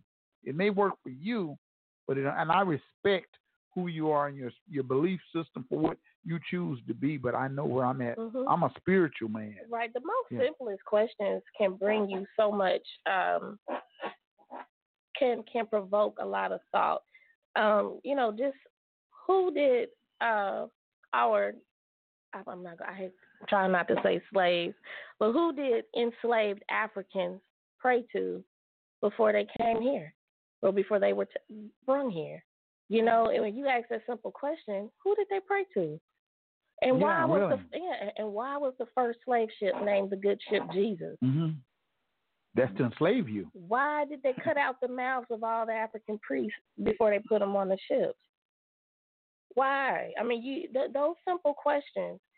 And a lot of people know the answers to them. They just don't want to dwell that deep into it. We do. A lot, you know, and there's a lot of us that know some truths, but we don't want to acknowledge those truths and really look at it. I mean, I've put some pastors on the spot. You know, I'm just talking because we tell it our way. And I put some on the spot about belief systems and stuff like that and gave them questions that they can't answer, you know, but they continue on to live and do what they do. Yeah. Well, that's you know, going back to my daughter and her grandmother. That's one of the things that one thing I can appreciate about my mom is she never pushes her ideas or beliefs on us. In fact, she shares she shares in our cultural events, you know, whether it's ritual or whatever it is, you know, she's a big part of that dynamic, you know. She's a big part of that scenario. So, you know, it's like no pressure. You know, my mother is highly respectful. I shouldn't even say respectful. My mother values African traditional belief system, right? In her mind, it doesn't conflict with her going to church. You know what I'm saying? It doesn't conflict with any of those things. So it's like when we have our ritual ceremonies, my mother's there. She's there to tell her story. She's there to honor the ancestors. She's a part of everything that we do. And then she'll go to church on Sunday, you know what I'm saying? But she makes sure that even in church, they recognize or acknowledge her relationship to her people and to African culture. So it's really beautiful in that regard. You know, it's funny because the dynamic that me and Oyin have, because people who want to ask me questions will ask her questions. Yeah. You know what I'm saying? I don't know what it is. Is that what happened? Okay. I think they're scared they're going to get sucked in real quick. You know? Like, oh, man, if I talk to him, I know I'm going to be convinced it's going to get hypnotized, and it's done. You know, but good. That's pretty good. They ask me all the time. I'm like the go-to when they want to get to cheat. Yeah. And they come. They got to go. Yeah. What's the most popular question? Do he believe in God? Yeah. Yeah. You know, I get that all the time too. And Chief always says, not only do I believe in God, I know God. Yeah. And I love that answer. And it's strange that people always ask that. Like my mother thinks what we do is way out there sometimes. But it's so funny because now, like even with my shrine of my ancestors that I have at home, you know, one day I came in and my mom loves beans and cornbread. I cannot eat beans and cornbread. You can't do no beans, huh? But her father loves beans and cornbread, so she had beans and cornbread on the shrine. And I said, "Who put that there?" She said, "Oh, I just gave my daddy some beans. He liked beans." And so she sees that. And what's so strange too? My son's friend Demola, and they're from Nigeria. And so when I come home and if he's already there, he greets me just how you saw Taylor greeted Chief when she come in. And so it's like, wow. And when my son was just over there the weekend before last over at Demola's house because it was his birthday, and they stayed over, and all his brothers came. And so he said the house is full. And he said he loves his Demola's mother's cooking. And he said they cook so much food. And so boy. He said when you go in the house, it is so. He said he's never been to Africa, but he said it's like being in Africa. And so he said some of the words he picked up that he's learned from Chief and from us, but he said they say it so fast, but he catches some of the, the words that comes through. But yeah, so. Wow. Yeah. Going back to the myth thing. Yeah, myth. Let's talk about that. Because I as I watched Black Panther, I thought a lot about the message that they're really trying to give us, or that he was trying to give when the comic book first came out, even. So it made me think about the resources in Africa. What is it? Vibranium in the movie, right? Vibranium. Right. That's that had me all intrigued because I'm just thinking gold and silver and rubies. Well, that was like even those was like real deep right there. And see, now those are the least precious, right, of resources or minerals in Africa. Like, before I watched the movie, I started thinking about, because I kept seeing this thing about vibranium, and I started looking up stuff like uranium and coltan. In the Congo, coltan is a resource that's so rich that now all mobile phones, laptop computers, pages, and other electronic devices use coltan. As a coltan, yes, as one of the resources for those products. So when you think about the technology, the resource technology in Africa, it's serious, and that's just one that affects everybody globally. Right. And then you got uranium, cobalt. You see what I'm saying? You got all of these different resources that exist. Richest continent in the world. Absolutely. Yeah, for sure. So you look at that idea of having been colonized, and it's just so many different things that we think about, or that we need to think about. So I'll just talk about some of the things that people ask me the most. Yeah.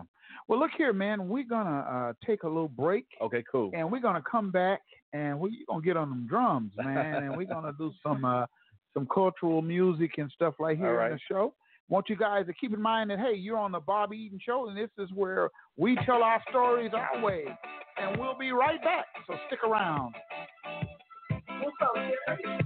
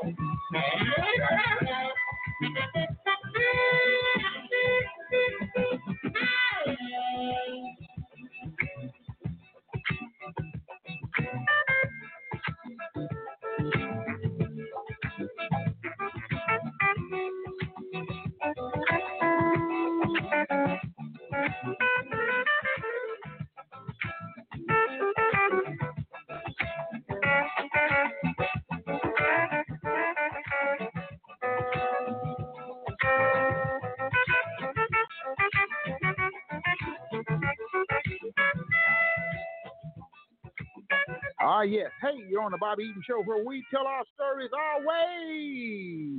Little Sun Goddess by Earth, Wind, and Fire featuring Ramsey Lewis.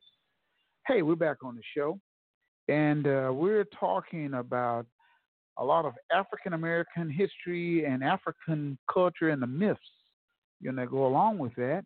And we got Brother Chief in the house. Chief.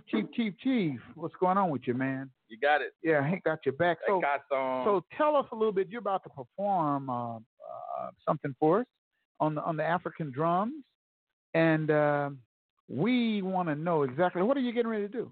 Go ahead and. We're just I'm gonna give a demonstration of what happens when I go to a chief's meeting, like in Africa. Okay. Again, a Lagba is a chief's title for an ancestral society. That's the head elder of an ancestral society. So they usually sing a song to welcome in the head of the ancestral society, the Alagba. Before I start that, this drum that is in front of me is called a djembe. This drum that Ajay is playing, Olufemi, is called a junjun. Mm-hmm. All right, and this is made of cow skin. This one's goat skin. So we're gonna play a little something. And I'll sing the song that they sing whenever a person who has my title comes into a particular setting. Okay. Great. All right. So just imagine yourself walking into a village. Those of you who are listening on radio, imagine yourself walking into a sitting in a meeting space, a traditional meeting space, and the head of the ancestral society walks in. So everybody will start clapping. Alagba, Alagba, Alagba, Alagba, Alagba, Alagba, Baba Mio, Alagba, Alagba, Alagba, Alagba, Alagba, Alagba, Alagba, Alagba, Alagba, Alagba, Baba Mio.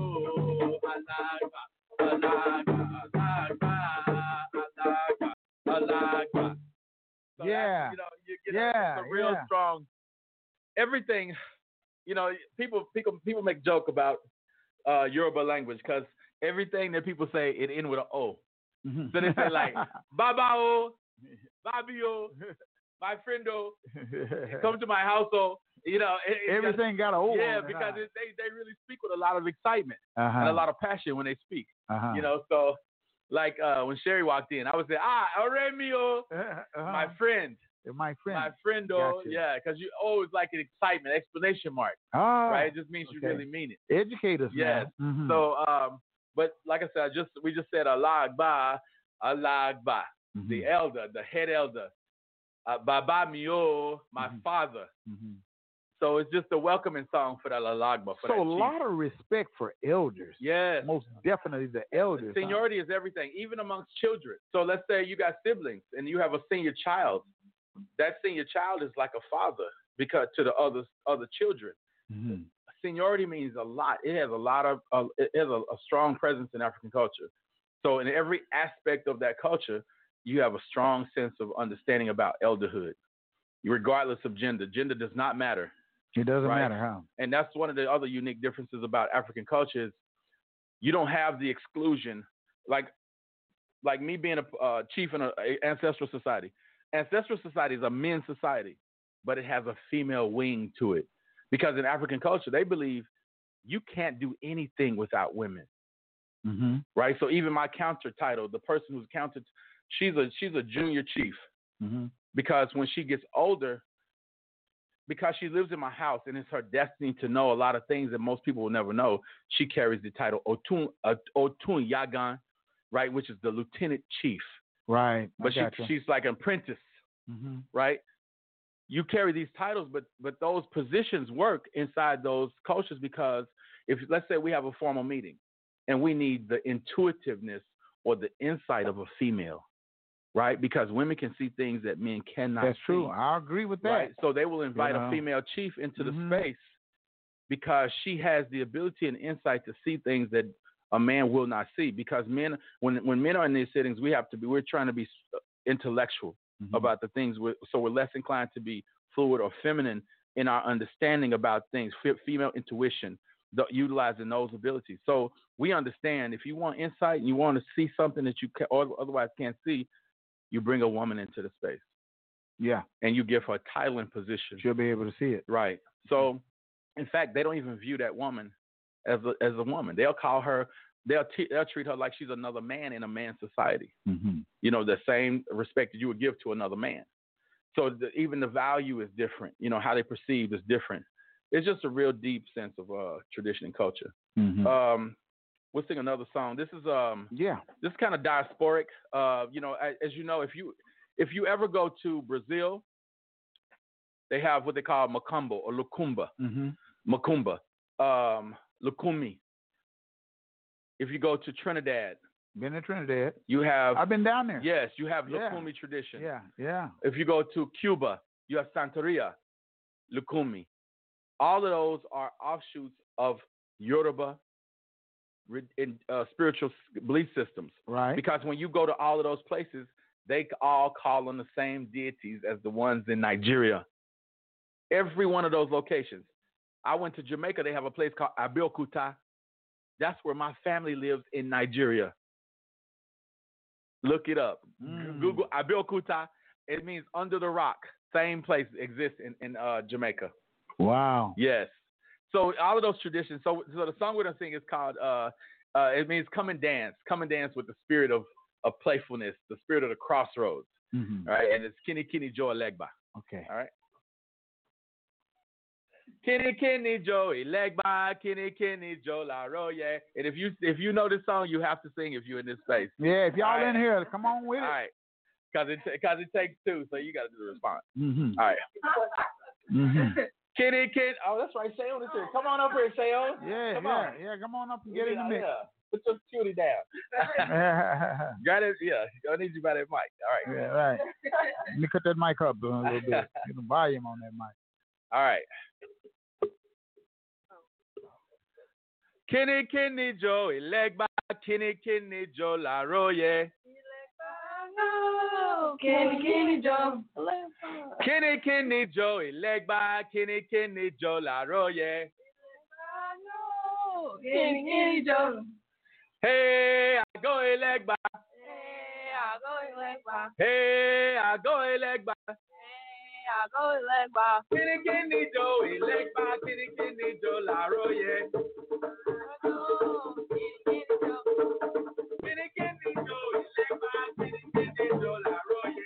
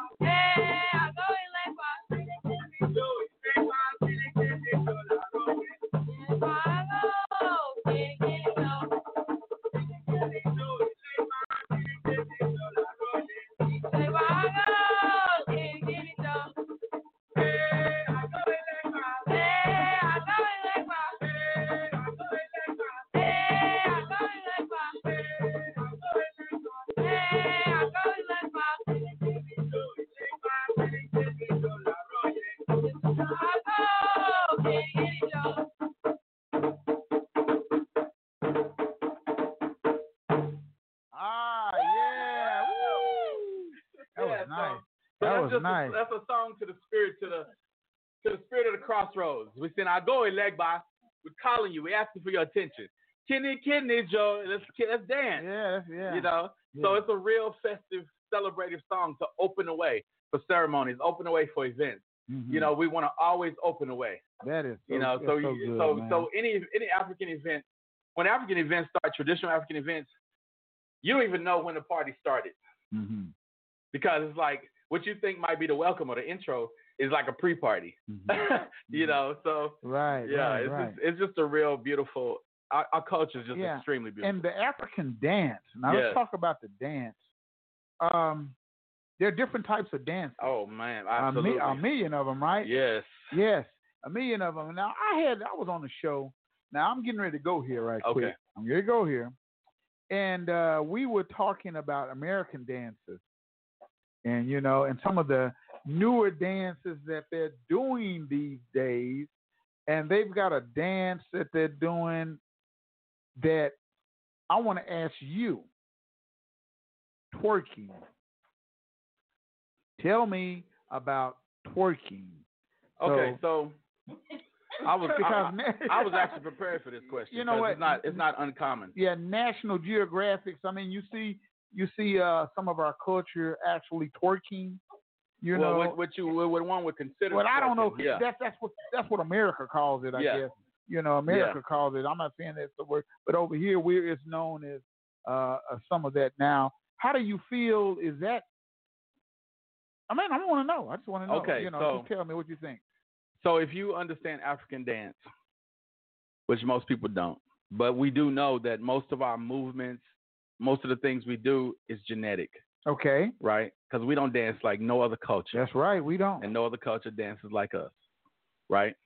If you look at Arabic culture and the dancing in Arabic culture, or even those that what they call belly dancing, or if you go to Hindu culture and look at some of the movements of those dancers, you know, depending on whether you're talking about male or female, right? Because in most African traditional cultures, men and women dance together, right? You don't have, and you do have women's societies and women groups that dance, right? Now the idea of twerking, and I hate to use that. That's an American term, isn't it? Because it's associated with something else. Yeah. Right? It's tied to something else. If you go to Jamaica and you look at the Jamaican culture of whining and passa parties and all these other things that really speak to the aggressive sexual nature of dance, or if you go to Cuba and you look at salsa and these dances that would appear to be very sexual in nature, right? So, like, I know a woman who teaches salsa in Brazil, and she said, we teach our children salsa at an early age, or what they call it, samba. We teach them at an early age, because what it teaches that boy and that girl, it teaches the boy, this is how you move with a woman. This is how you treat a woman. You treat her delicately and fluidly, right?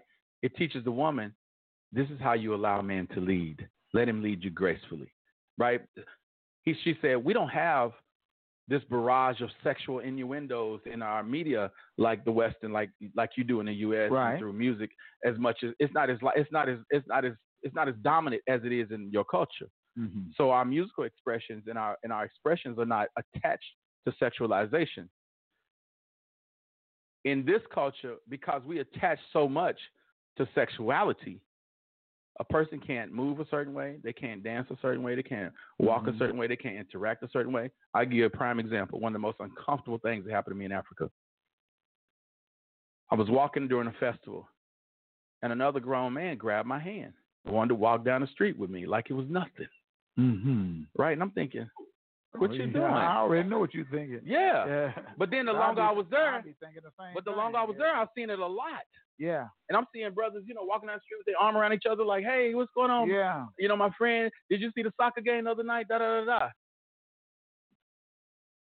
The level of intimacy between the genders is so natural because they don't attach sexuality to it. Mm-hmm. How many people, it's like here, if you do that, you're designated as homosexual or lesbian. Right. Right? Because that's the designation they give you for your interaction, for how you interact. And it may not have nothing to do with you, but you're being conditioned to believe that just your sexual preference, long before you even thinking about sexuality. Right. I witnessed that when I was overseas as well. Right. It's different. I've seen guys hugging on each other, sitting in each other's laps, and they weren't even homosexuals, but it was just cultural. Basically the way you socially interact. That's right. I saw that and I'm like, wow, I thought something was wrong, when I first saw it. Yeah, it was. I'm telling you, it was shocking for me. Yeah. And I had to really adjust myself culturally to get comfortable, right, to understand that, right. Yeah. And I'm thinking, oh wow, this is like. It's such a norm to be affectionate towards your brother or your sister. Right. You know what I'm saying? It's like it's nothing, or to be on the toilet and somebody walk in on you and have a conversation with you. Oh, that'd be a hard one. Yeah. You know what I'm saying? Because everything is so natural that people don't, the stuff that we think is valuable and important and private, or to go behind the, like I'm going to the village and somebody decide, well, I'm going to go out to the side of the house and to this little area we got where we got a water well thing, and I'm going to take a bath. And it's like, it's no big deal. And I've been to the village where women have walked from the river to get water every morning. I took certain people with me different years. Mm-hmm. One year I took this brother who was a serious womanizer. The river is like where the stop sign is from your building. Okay. They're walking this way every morning. I didn't walk down that same road with my chew stick, talking to Prince Tunji. We were having a good morning stroll, and they walking through, and all they got on is a lapa at the bottom, tied around the waist, carrying water. I bring certain people with me. They can sense their energy from that far away and will start wrapping their garment up different. Really? I kid you not. And they can sense that. They sense it. They know when your mind, something is not right. And they start covering up. They started covering up. And I said, okay, I'm gonna go tomorrow and see what happens without him. Mm-hmm. No problem. Cairo, Mr. Wale. I was like, okay, let me take this dude with me next time. Same thing happened again. Because his mind was they sensed his energy. Wow. And I was just like, see, Africa is very different. It's very organic. The intuitive nature of African people is so connected to other human beings, to life, to plants, to animals, to everything else, that we don't experience anything quite like it. And, before the end of the program, I'm going to share a real miraculous thing with you that I witnessed while I was in Africa last time I went. But, so that idea of twerking, that dance style of twerking, as they call it, you have to understand, number one, the culture that turned it into twerking, right? Use that terminology, okay? What that terminology symbolizes, right? Because you'll hear people say, ain't nothing wrong with twerking. People always been twerking. It's been going on forever. But then don't call it twerking. Call it what it is, huh? Call it something else, right? Call it something. Just a certain dance style. Because when you say twerking, what's the first thing that comes to your mind? If I did a flashcard psychology course, twerking, and I said, "There you go." Get down on the floor. Okay, see, you see what I'm saying? It's about what those things, how you identify with those things. But you can go to you go to Jamaica, they be like, "That's nothing." Yeah, no big deal. Right, but at the same time, you got to understand the psychology of Jamaica. Jamaica experienced the worst forms of sexual abuse. I know. And I'm talking about males who were raped by other men. Right? So in Jamaica, you have a hypersexual, aggressive sexual nature. So they got dance styles called daggering and all these other dance styles that's really abusive and or super hyper aggressive sexually. That people, if the average person went from America, they could take their worst dances, go to a pastel party in Jamaica. You'll lose your mind because you're thinking, who in the world, what in the world kind of dance style is this? Right? But it's coming from a people who have this genetic memory of having their manhood taken from them. You know what I'm saying? Being castrated anatomically and psychologically, and having to survive that, and then try to steal. So think about it. When a man feels, it's like that short man complex. People say, you're super aggressive. Okay, it's the same way with people who have been abused sexually. And when you got a collective mass group of people who have experienced that on a mass level, you're more inclined to express your masculinity in a hyper aggressive way, right? So you got high levels of male female abuse, or in a Jamaica, it's just certain things. And so you look for that. You look for the psychological, how massive group of people are affected psychologically. It's like even in Tulsa, how people say, Tulsa's the worst place to live. And I ain't never been where people think like they think in Tulsa, but ain't nobody experienced mass trauma like the people in Tulsa, right? And if you don't have a remedy for that, if you don't have an understanding of that, then you don't know how to process those people who live there, and you can't empower them. Right? It's easier for you to ostracize them or criticize them than it is for you to analyze, understand what has happened, and try to create a doable, a workable solution to help. Because none of us ain't never experienced nothing like that. Mm-hmm. We trip out if somebody rob our house. You don't even want to live in the house no more. Okay, imagine somebody take your whole community, and you still come back. What kind of psychology does it take to do that? What kind of endurance level does it take to do that? But what happens to those people who are survivors and the children of those survivors? How do they recoup, right, from that psychologically, right? I ain't talking about the ones who had the wealth to rebuild. I'm talking about the other ones on the outskirts. Yeah, I know what you're talking about. So this thing is so broad and so massive that we just got to look at it in different ways. Two things I really want to say while I have the time. African spirituality. One of the most misunderstood, misrepresented ideas on the planet. If you want to know why come, they want to keep us from our culture and from our spirituality, more importantly. They don't mind us going back and learning a little African dance, playing drums for them and doing all the other shuck and juck kind of things. Mm-hmm. But they don't want you experiencing your spiritual practice, because your spiritual practice is your power. That's why the first thing they took from you was your spirituality. Mm-hmm. People never talk about the 100 or more years that they were already in Africa as missionaries. Before slavery. Long before they started the commerce of chattel slavery. Mm-hmm. Right? You had to go in there and start indoctrinating some people. You think all of a sudden you got some Africans to help you catch slaves automatically? That wasn't going to happen. You recruited them. You baptized them. You colonized their mind. You convinced them that your own people were heathens, and that their culture was not worthy of identifying with. Right? So now you identify with your colonizer and you freely work for him, capture your own people. Mm-hmm. That's why a lot of the slaves never left. Right. Because they were like, no, we got it good here with Master. Same psychology. Master, we got it good, Right. So the spiritual practice was the spiritual system that we work with is so profound. So I'll give you an example. And when I get a chance, I'll show you a certificate that my grandfather in Africa received. Yeah, I'd love to see it. As a priest from the U.S. government, mm-hmm. has been one of the most profound and proficient priests in the world. I'm going to show it to you. Mm-hmm.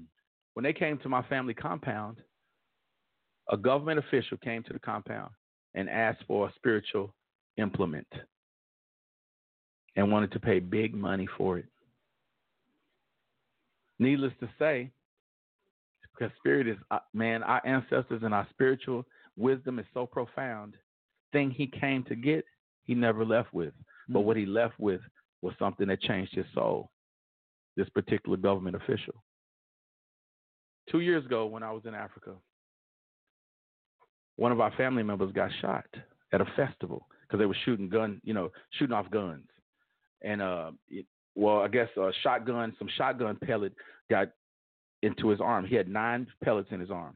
Mm-hmm. He went to the hospital, got bandaged up, and they said, come back tomorrow, take this medicine, we'll remove the bullets. Instead of him going to the hospital, we went deep off into the bush to this village, and they had these bullets removed from his body spiritually.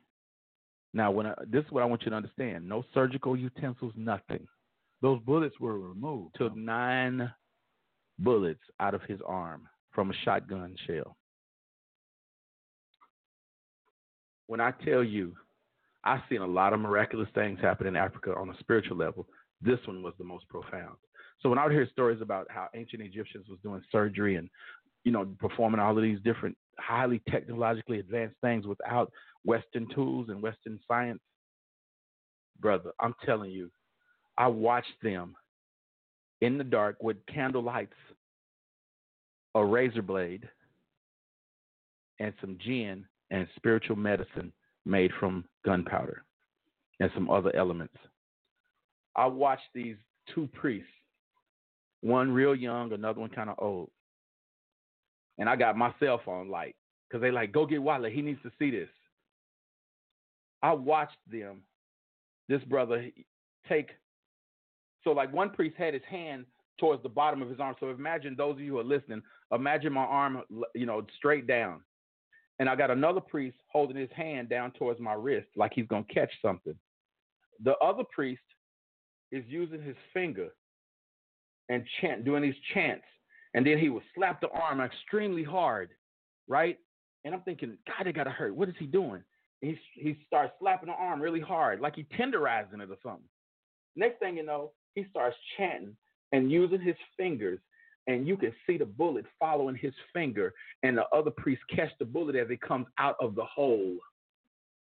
9 of them from different places. And I watched them do this through the whole night, and then pack the wounds with medicine, traditional medicine. When I saw that, that's mind-blowing right there. I said, nobody is going to believe this. I couldn't. It took me days to process what I witnessed because I watched them, and all they did with the razor blade was create a small hole where that bullet could. Where a different bullet from so the ones that they were caught up in the muscle tissue, they just created another hole. Then he started saying some words in Yoruba, started chanting, and he just used his finger like this and started tapping his arm, and the bullet was following his finger, and it fell out of the hole into the other priest's hand. And they would throw it into this glass, pack it with medicine, and spew gin on it, and say an incantation so it would heal. My goodness.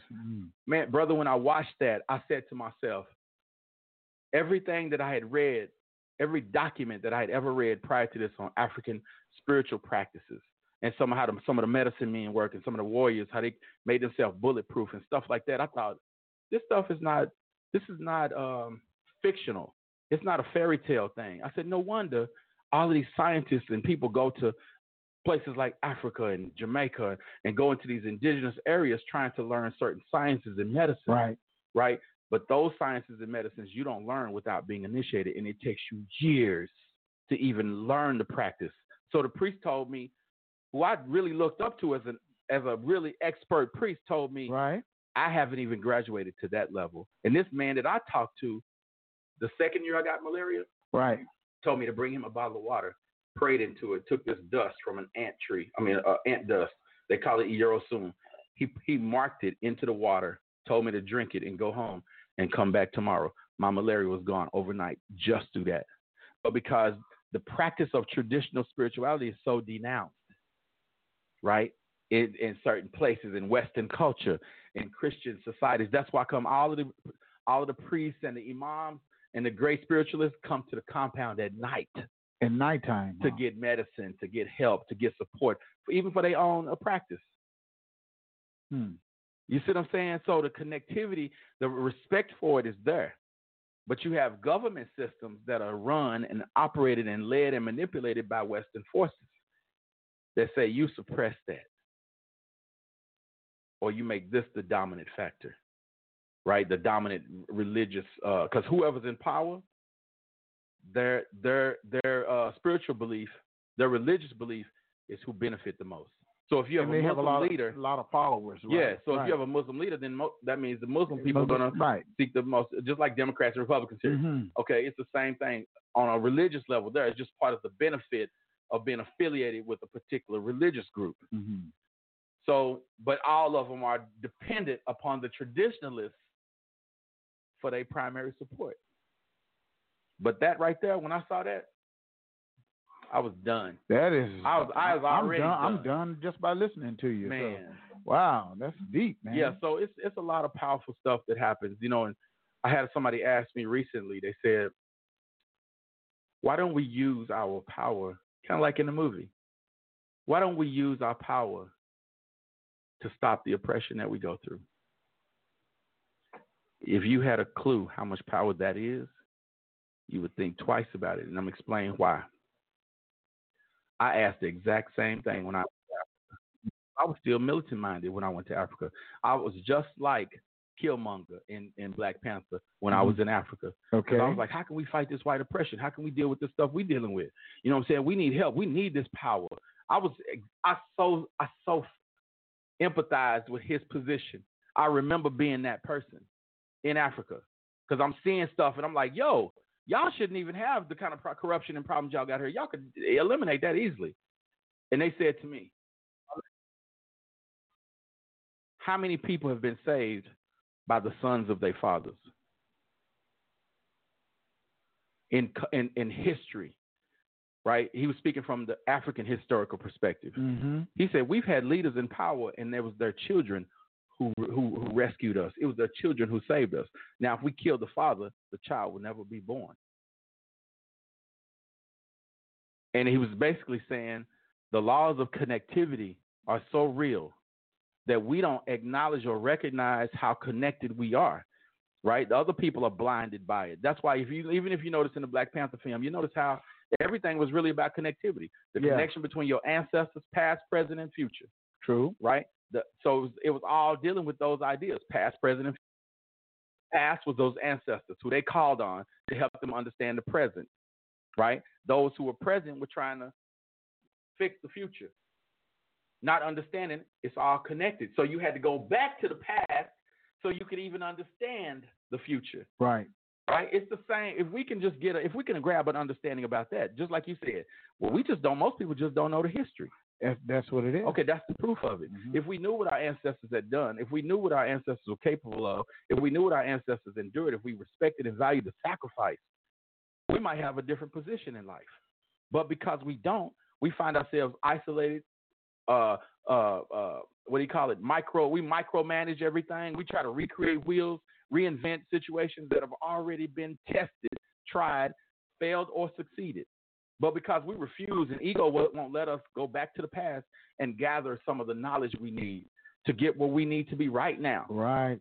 We can't fix it. So you got a bunch of groups trying to fix the same problem because they don't understand the power of connectivity. Right. Look at like in Black Panther. Look at all of the villages who said, "Here, we don't contest it. We don't contest it. We don't contest it." Right. They simply saying we are in agreement. If somebody got a better idea, let them come and challenge the idea that is in front of us. That's African culture. That's what we do. So if we're a collective group of people, and we say we got a problem, we need a city to change it. We go together, all of the F districts, all of the different groups in North Tulsa. We all show up for the same issue. Yeah. Well, why is it that we have all these separatism, and we have within our own to all these different little organizations and groups? Because we convince ourselves that we are untrustable, untrustworthy. We do that. We convince ourselves that we are untrustworthy, right? So it's like fear. fear does one thing, right? Fear keeps you from loving each other because it's only two human emotions, love and fear. So everything that you do, you're either doing it out of love or you're doing it out of fear.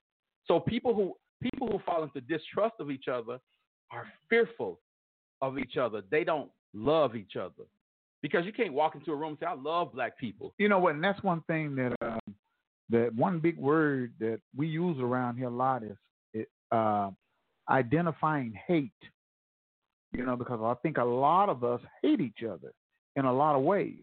We don't hate each other. We hate ourselves. Well, that's what I'm saying. Yeah. Ourselves. Well, let's say ourselves. Yeah. That's what I'm saying. Ourselves, because we don't know who we are. You know, and the more you don't know who you are, the more you're going. Malcolm X said it best. Yeah, the right. worst thing you can do is to teach a man to hate himself. Hate himself. Because he'll hate everybody else. That's right. So how do you deal with people who have been proven to be untrustworthy? Look at. There's a real good answer to that. Look at our heroes. Mm-hmm. Let's just use the one I just mentioned. Right. Malcolm X. Uh-huh.